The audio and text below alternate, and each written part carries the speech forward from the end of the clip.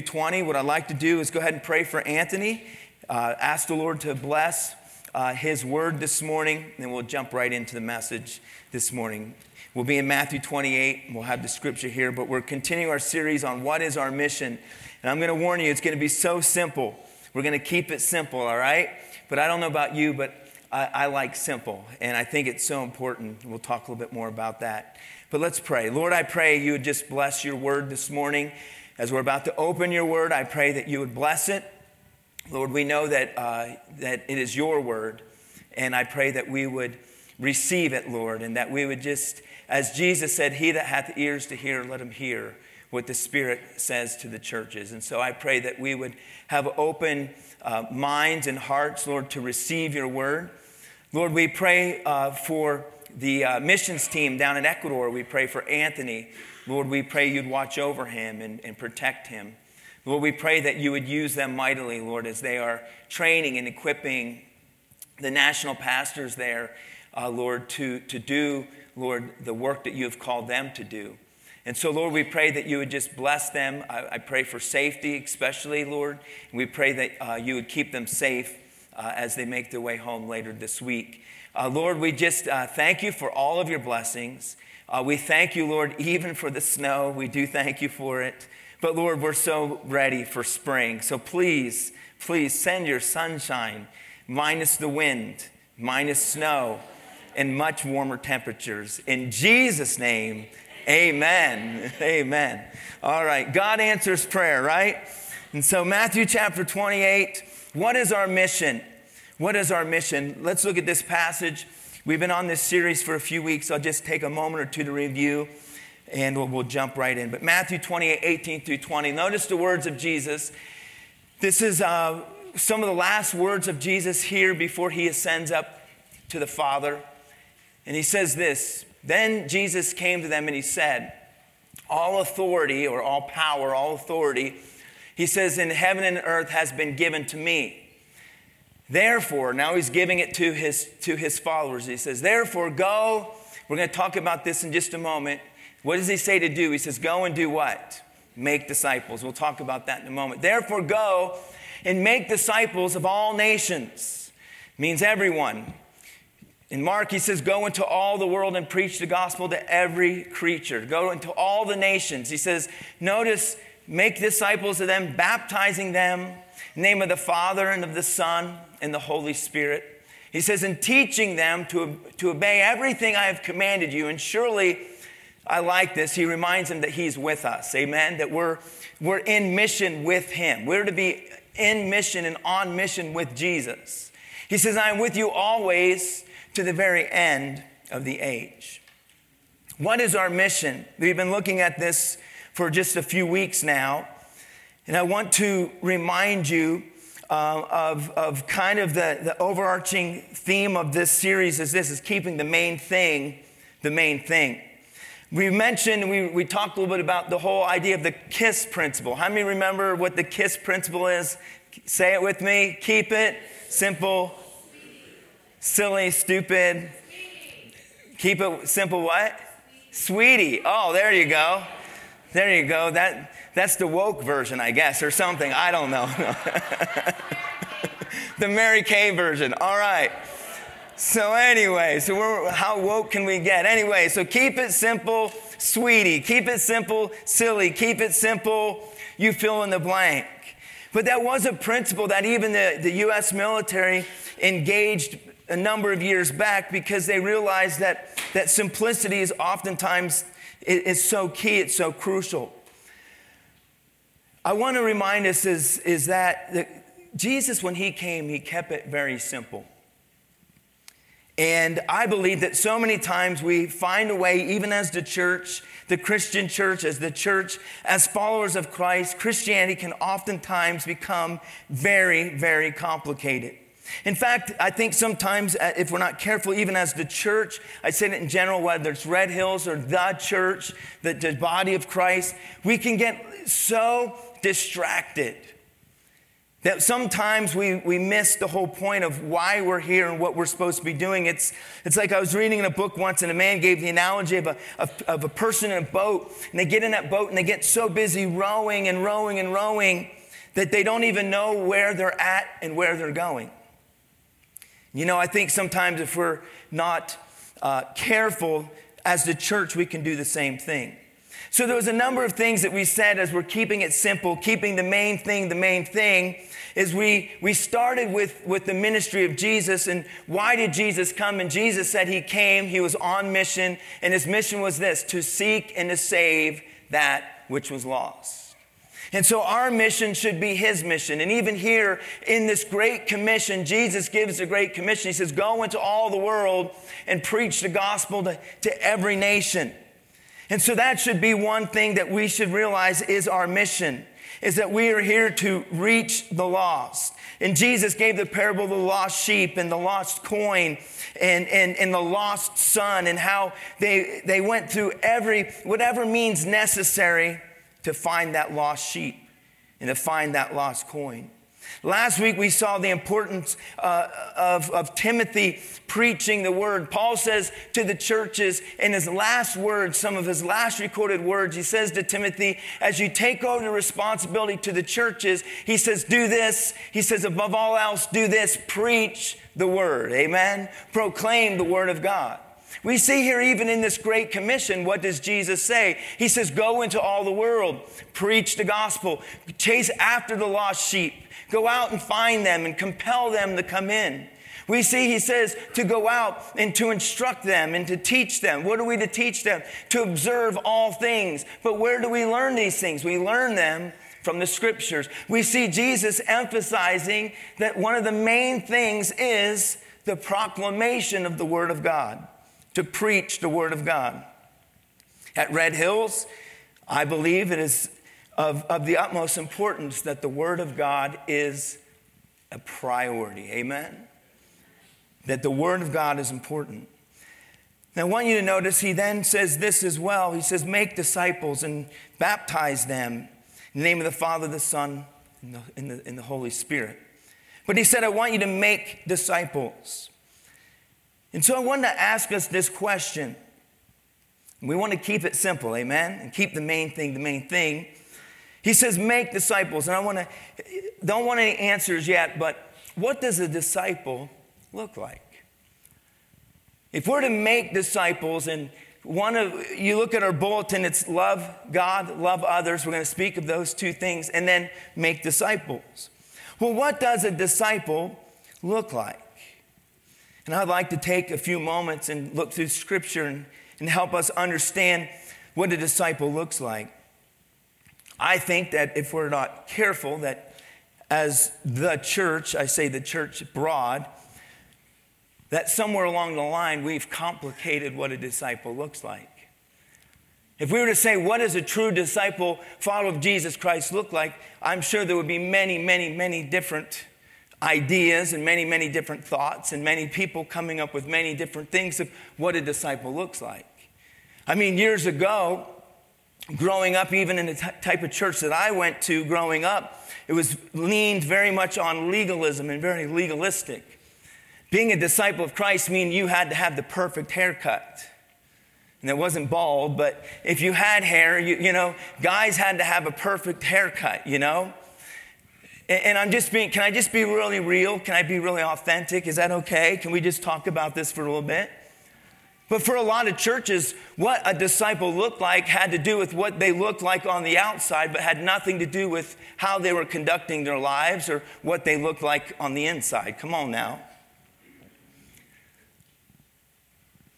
A lot of times it was about appearance. Maybe for some people, maybe being a disciple of Christ is shaving your head and moving to a monastery somewhere and becoming a monk.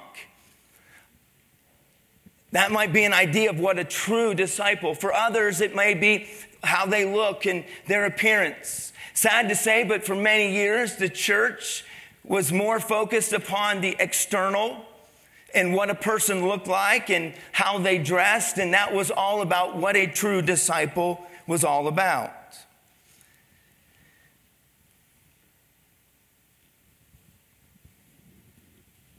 I'm reminded of a movie I just went to see not long ago called Jesus Revolution. How many of you have seen it?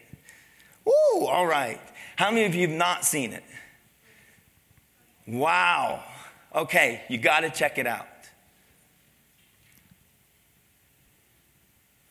Jesus Revolution, powerful movie. Powerful movie. I don't want to give the whole movie away because I want you to go watch it. But it's kind of a record and it's amazing we saw an awakening in this country in the late 60s, early 70s. And of all people that God used, he used the hippies. Amen? Some of you are saying, let's go! Some of you still look like a hippie, but all your hair fell out, like me, right? So now we don't have that proof or evidence. But it happened there, and it was in Southern California. And only the part I want to just talk about is just for a moment as we get ready to jump into this is, but what does a disciple of Jesus look like? And in this awakening and moving, basically God began to move and work in that rebel generation. And there were a bunch of hippies, and they were doing a lot of drugs, and yes, they were exploring all kinds of things, but the reality is they were looking for what was missing in their life, and what was missing was a relationship with the Father. And they were searching and searching and searching, and there were some brave souls who were willing to take the gospel of Jesus Christ to them. And as they began to believe upon Christ, and as the Lord began to transform them, they began to come to church. By the way, the whole Calvary movement, Calvary Church, Calvary movement is basically because a pastor named Chuck Smith had the courage to welcome them into his church. But when he welcomed them to his church, what do you think the rest of the congregation did? Well, they don't look like a follower of Jesus. Oh, wait, what does a follower of Jesus look like? And so he had to literally say the door goes both ways, folks. That door is always open. For anyone and whoever wants to come to Jesus, the door is open and you may come, but the door is also open. If you need to walk out, then walk out. Can I tell you, it took a lot of courage to get up and say and do what he did. They complained, they were worried that they were staining the carpet because they were coming in their bare feet, many of them living literally homeless camps. But they were coming to Jesus and being set free from their addictions. That's the power of Jesus we just sang about, by the way. Amen? They were being set free. And instead of the church rejoicing, they were critical and the church people were upset. And so he took care of that problem. He took a basin of water. And the very next Sunday, because they didn't want to ruin the church carpet, he washed their feet as each one of them would walk into the sanctuary. How awesome is that? But the church did not welcome them. And I would say that there were many churches that were just like that church.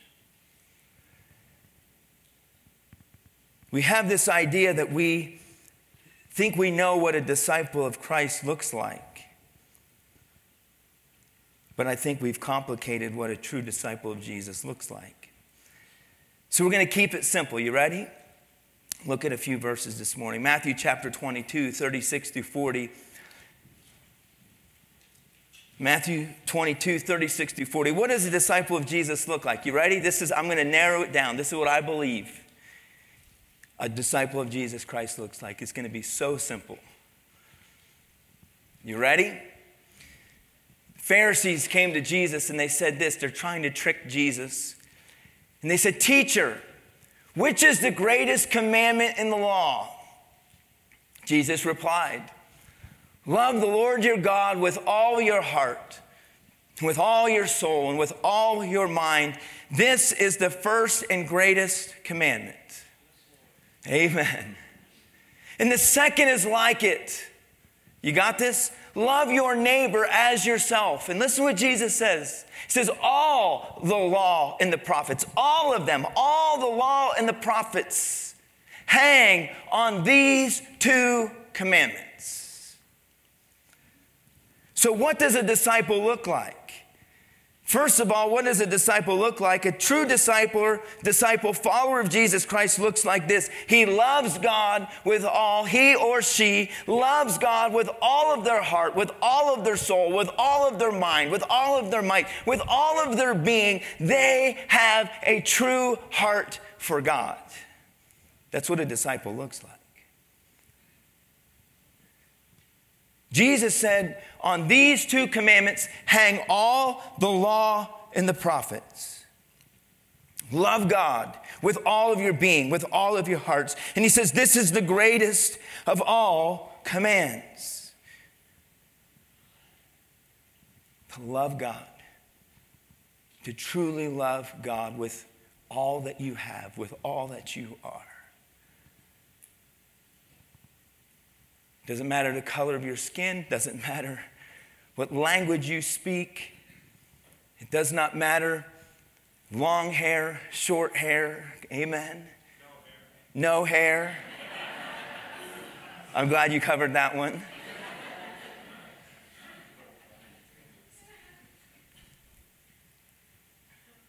Doesn't matter if you dress up or don't dress up.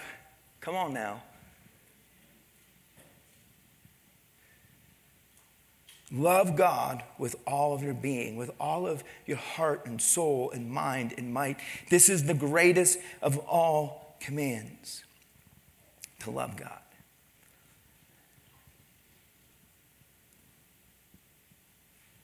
Listen to what John 14 says, verse 15 through 17. John 14, 15 through 17. I love this.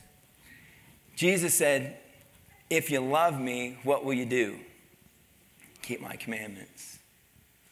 So the greatest of all commands is just to love God with all that you are, with your total being. And he says, if you love me, what's our response going to be? We're going to do what? We're going to keep his commandments. He said, if you love me, keep my commands. But I don't want to stop there because we quote it and we stop there, but I want you to get the rest of this. He says, and I'll ask the Father, and he will give you another advocate to help you to be with you forever. The Spirit of truth, speaking of the Holy Spirit. He says, the world cannot accept him because it neither sees him nor knows him, but you know him. I love this, for he lives with you and will be in you. So understand this. He says, we're asking this question, what does a disciple look like? A disciple is anyone who loves God with all of their heart and soul and mind and being. They love God. But follow me now here. If you truly love God and you desire to please him and to know him, understand this. He says, I'm going to send the Holy Spirit, and the Holy Spirit will come and dwell inside of you. Amen? And when that Holy Spirit dwells inside of you, it is he, the Spirit, that will give you the ability to keep his commandments. Are you with me? So the Holy Spirit enables us to live in obedience and to truly do what God has asked us to do. And there's all those commands that we want to talk about. But oftentimes, we don't realize that if we just keep it simple, if we love God and we're in relationship with God and we accept him and believe upon him and we truly desire to know him, his Spirit comes in within us, and it is his Spirit that enables us to do the work that he's called us to do, which is, he says, if you love me, you'll what? Keep my commandments. Oftentimes, this is what ends up happening, though. When people lose this desire to keep the commandments, or they say things like this, like, well, I don't want to keep the commandments. And people will say, well, you're having a rebellious problem. You're having an obedience problem. No, wait, pause. It is not a rebellious problem or an obedience problem. It's a love problem. Y'all with me? It's a love problem. At the end of the day, in my marriage, I will do certain things that I don't necessarily want to do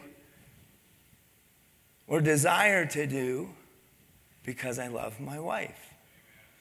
Right? Amen. You would not do it. But because you love your wife. By the way, Sam, you're going to be getting married soon. Take notes. He was at our house late last night, and before he left, of course, you guys know my daughter's engaged to marry Sam, right? Some of you know that, some of you don't. Wedding's coming up. And I love to watch Sam, just watch him have to do all these things he doesn't want to do. He actually cleans up the dog poop in my backyard. Because it's her dog out there, one of the three, but her dog's out there pooping, and I'll come home and I'll see him out there with bags, and I'm like, boy, this guy is whipped. He is whipped. I love it. And I'm like, I just want to go get the ring, right here, And so the last 2 nights, she's like, you want to take, her dog's name is Zion. Cute dog, but it's still puppy, hyperactive. And it hears every single noise and barks and wants to bark. And so the last 2 nights, she's like, you really want to take Zion home to your house, right? Zion wants to be with you. It's only because she wants to get a good night's sleep. Because every noise, the dog's like, and wakes her up. And so now he's taking Zion home, at night. She gets him during the day, he gets him at night. Wow, But what I'm getting at is that truly to me is a sign that he's whipped. That he loves her, That he loves her, and you'll do things, right? Come on, men and women, you'll do something for someone because you love them. Maybe not even necessarily maybe what you desire to, but because you love them, you're willing to do it. And Jesus said, if you'll love me, you'll what? Keep my commandments. And so he says, what does a disciple look like? I believe that this is really condensing it down to the simplest form. What does it look like to be a disciple? To be a disciple or a follower of Jesus Christ is that we love God with all of our being and with all of our hearts. And when we do, then we are willing to be obedient and follow his commands. And the Holy Spirit will equip us and enable us to do what we, humanly speaking, cannot do. But the Spirit will enable us to do it. The second thing he says is he says that you will love others as yourself. He says this is the second and greatest commandment. And so what we see is this. What does a disciple look like? A disciple loves God. And it's very obvious when you're around someone who loves the Lord because they're going to talk about the Lord. They're going to be passionate about the things of God. They can't help but share their love for the Lord with other people, and it's going to be obvious. You're just going to see it. You're just going to say there's something about that person. That person loves God. It's just obvious that they have a relationship with the Lord. But then also he says you're going to love others. And he says this is the second and greatest of all commands. In fact, I believe that Jesus even said it here in his own teachings. Look at John chapter 13, verse 34 and 35. He says this. He says, a new command I give you. A new command I give you. It's new. What's this new command? He says, love one another. Well, you say, well, that's not new. The Bible already talked about that and said that. You're right. But notice the next statement, as I have loved you. He's saying you're not only to like or to necessarily love, and there's different degrees of love, and we know this. What Jesus is saying is, I'm commanding you to not just phileo love, brotherly love, but I'm commanding you and telling you that I want you to agape love, to have that Christ-like love for one another. He says, as I have loved you, you should also love one another. And notice what he says, by this everyone will know that you are my, can you say the next words? Disciples. Isn't that so simple? How did we complicate something so simple? How many of you, can you just agree with me? How have we as the church complicated what it looks like to be a disciple? Are you with me? There's so many ideas and so many things of what it looks like to be a disciple that we don't even, no one, if you even ask the question, what does a disciple look like? Most people can't really narrow it down. And really what it comes down to is he says, love God and do what? Love your neighbor as Christ loved you. And he says, by this all will know that you are my disciple if you what? Love one another. That's it. How simple, it's so simple. By this all men will know that you are my disciple if you have love one toward another. And he says the idea is this: you love others. Jesus said, the way I have loved you. We come back to this again. We cannot do it in our own flesh. We can only do it with the help of the Spirit of God. Amen? To love others. 1 Corinthians 13, 1 through 4. Paul, we don't have time for this whole chapter. I preached on this a while back in a series on love, but I just want to remind you the first few verses of 1 Corinthians 13. He says this, he says, if I could speak in the tongues of men or of angels, but I do not have love, he says, I'm a resounding gong or a clanging cymbal. He says, if I have the gift of prophecy, and I can fathom all mysteries and all knowledge, and if I have the faith that could move mountains, but do not have love, I am nothing. And if I give all I possess to the poor, you could give everything you have away. You could give your body to hardship. Some version will say this, to be burned at the stake. You could be willing to die a martyr's death, but he says, but you do not have love. He says, I gain nothing. And he goes on and he begins, we don't have time to go to the whole chapter, but he says, love is patient and love is kind. It does not envy, does not boast, it's not proud. And we don't have time to go into the whole thing, but it goes on to say that there's faith, there's hope, and there's love. And the greatest is what? The greatest is love. And he says that love never fails. And so Paul reminds us that we can do lots of things. Can I say it like this, church? We can have all of the right doctrine and all of the right teachings, but still not really be a disciple of Christ. Does that make sense? You know, there's a lot of churches that if you look at them on paper, okay, and you look at what they believe and what they say they believe, you'd be like, yes, on paper, they are theologically sound. But can I say something? They're not living like followers of Christ.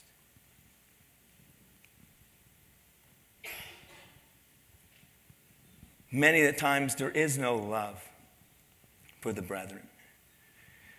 They have all the right, they can say all the right things. They have all the right theology. They have all the right doctrine. But many a times, there is not a love for one another. He says, you can do all of these things, and all it will be is like a clanging gong. A lot of talk.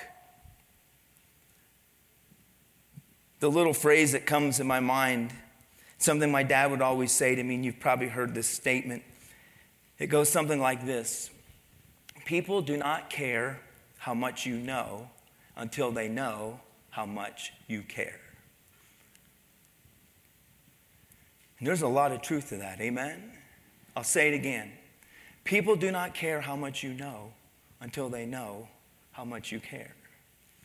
Do you know a lot of times as the church, I say the church, or as we as Christians, we want to tell everyone how much we know.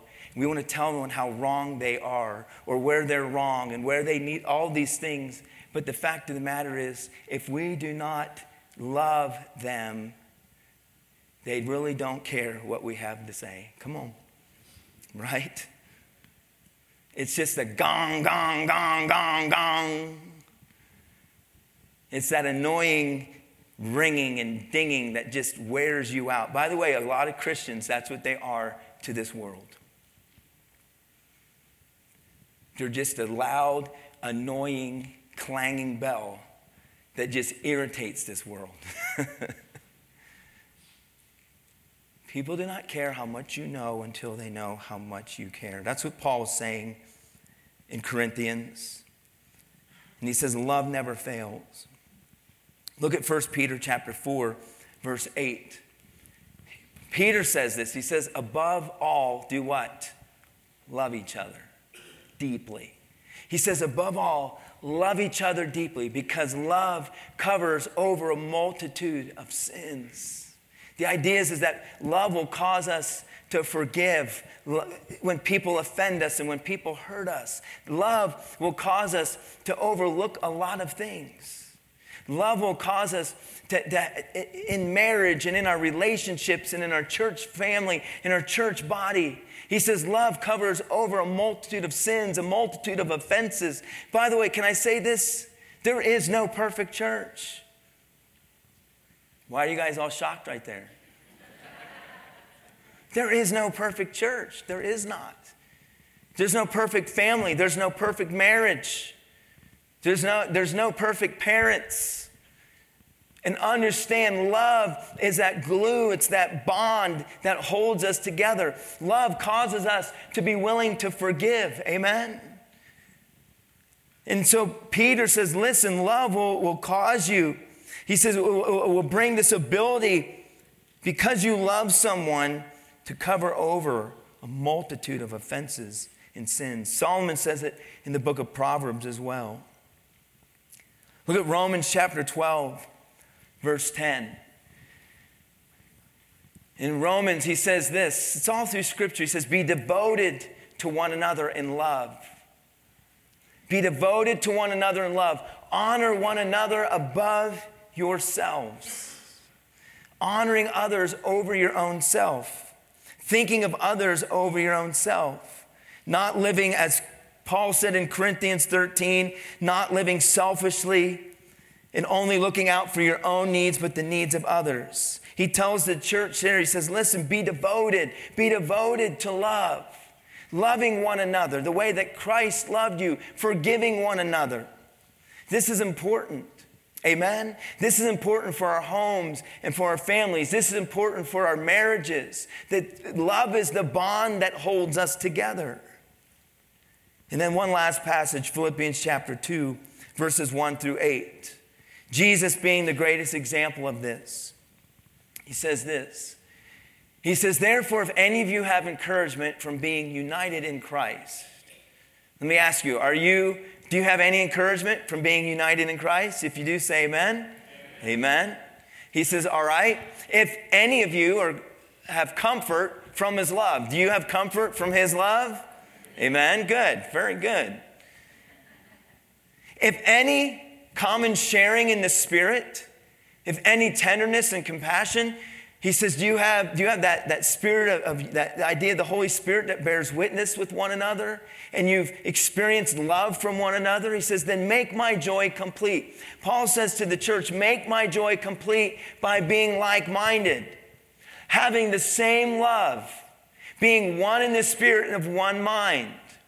Doing nothing, notice this, do nothing out of selfish ambition or vain conceit. Rather, in humility, notice these words, value others above yourselves. By the way, that can be a challenge sometimes. Amen?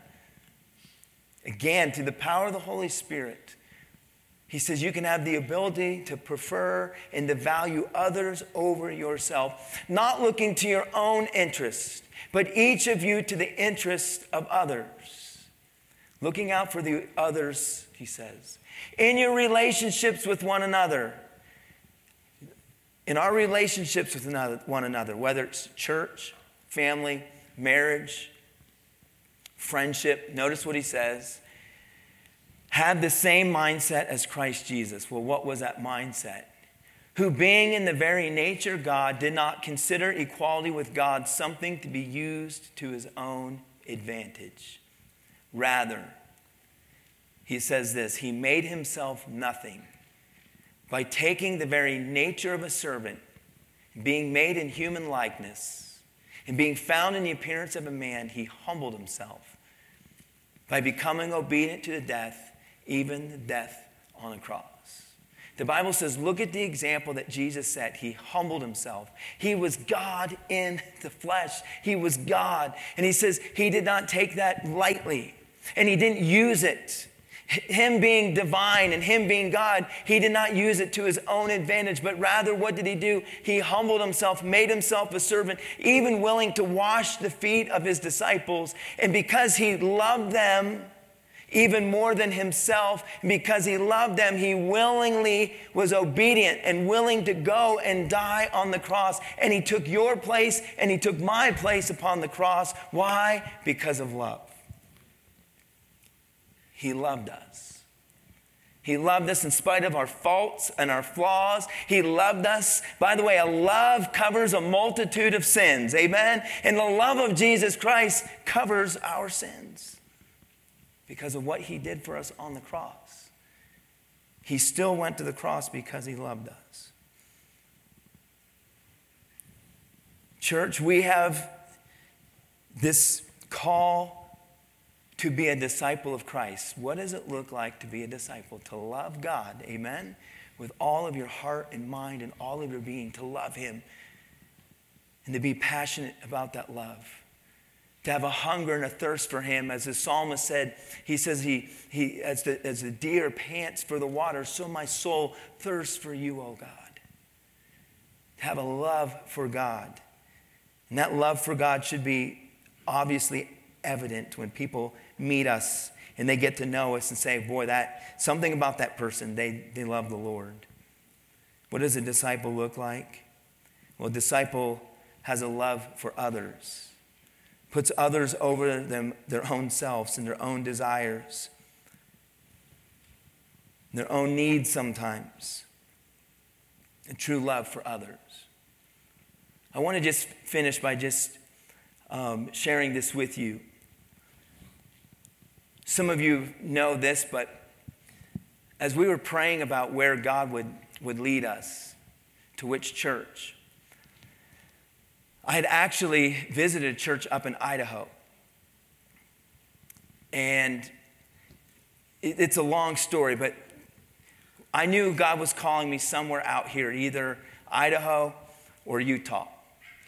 And so there was some correspondence between Red Hills and the church up in Idaho, and very long story short, the other church was kind of earlier. They had moved along a little bit quicker.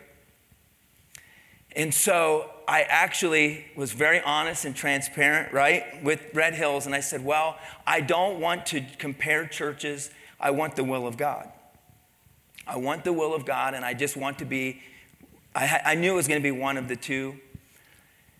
And honestly, it's hard for me to communicate all of this in a matter of 3 or 4 or 5 minutes, but something earlier on said in my spirit, Red Hills is where God's going to have you. God is leading, but I was like, okay, God, then you're going to have to work this thing out. Long story short, they were already looking at 2 or 3 other options, and I said, well, there's this other church, and I don't want to do comparison. I want it to be God's will.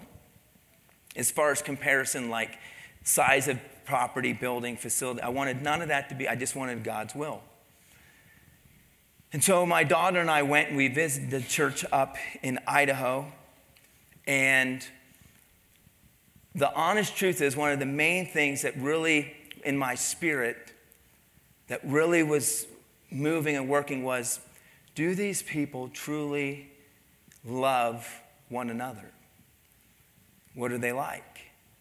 Is there a love? Because here's the thing. If you're going to be in a small town, a small community, you're not going to be able to reach that community if you don't love one another. Because if you're not loving one another, then you're not really a disciple of Christ. Does this make sense? Yeah. If you're not really demonstrating that love. And so I did not have peace. I went in view of a call. I preached. We visited the area. I prayed and sought God. I fasted, talked with my family, and we prayed, but I just did not have peace about it. What's interesting is all these people, when we were there, they said all the right things. When I shared with them that I did not believe it was God's will, immediately I got 1 or 2 hate messages.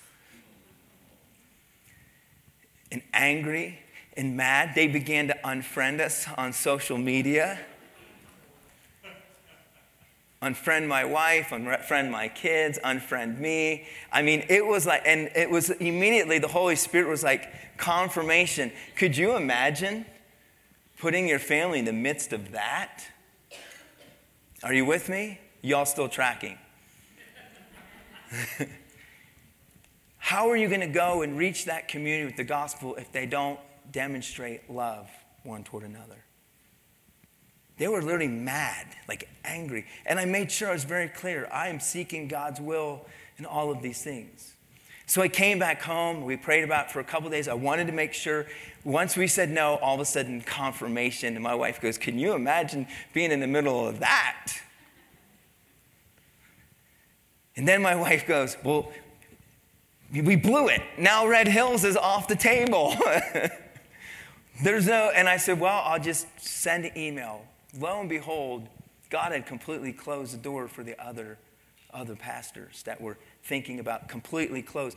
And they were beginning the process over. And then God steps in. Amen? Now let me share with you one thing I want to just share with you. We came and we visited. Many of you didn't even know. We just came for a visit. And we met the search team. And the one evening we met and we were going out to Milt's. And we have our son who's autistic, ADHD, and they possibly believe he has ODD, which some of you probably don't even know, but it's opposition defiance disorder, which is very challenging. And so we all met there to eat, and they got to see all three of those things. They saw my wife getting her hair pulled out and getting clawed, and it was just too much for him. And then my wife had to leave, and all of these things. But I remember saying to them, you saw it. And I even told them, I said, listen, as we're here, when we're here, what you see is what you get. We're not a perfect family. We don't have a perfect family. We don't have that perfect marriage, and all my kids aren't perfect. And what you see is what you get, and this is who we are, and this is what you're getting. And I kind of even said these words, if you remember. Some of you, I said, you're kind of getting some baggage. It's going to be complicated.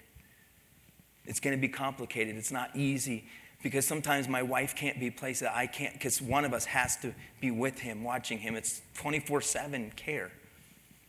And I said, so maybe this just, I don't know. I'm just being honest. All I want is God's will, and I want God, what God wants. The thing that was the most humbling thing is when they sat down and they talked to my wife and I, the team, and a number of them, they said this: we believe that it's God's will for you to come to Red Hills. And one of the reasons why we believe that is because we want to come alongside, and we want to be in help and encouragement, and we want to help love your son even though he's a challenge. You do not even realize how much that meant to us. Can I just say this? You know why Red Hills Church is growing? It's because there's a Christ-like love for one another at Red Hills. Amen? And the world is so in desperate need of love. True, authentic, real, dirty, messy, dysfunctional love. Amen? Not putting on an air, not putting on a show, but true love. That means this: sometimes you're not going to agree, and you're going to disagree, and you're going to agree to disagree, and you're going to sometimes butt heads, and you're not always going to agree, but at the end of the day, you're going to hug, and you're going to love one another, because we're brothers and sisters in Christ, and we are God's family. Amen? And that's how this world knows that we're his disciples, because we have love one toward another. It was very clear that this is where God wanted us, because I knew this, that if this church has love one for another, we'll be able to reach this community with the gospel. Amen? Because love speaks all. It's a language that speaks itself. It's a whole language that can go through every language barrier. It is amazing what love can do. Love never, ever, ever fails. And all God's people said, amen. Let's stand and pray. Lord,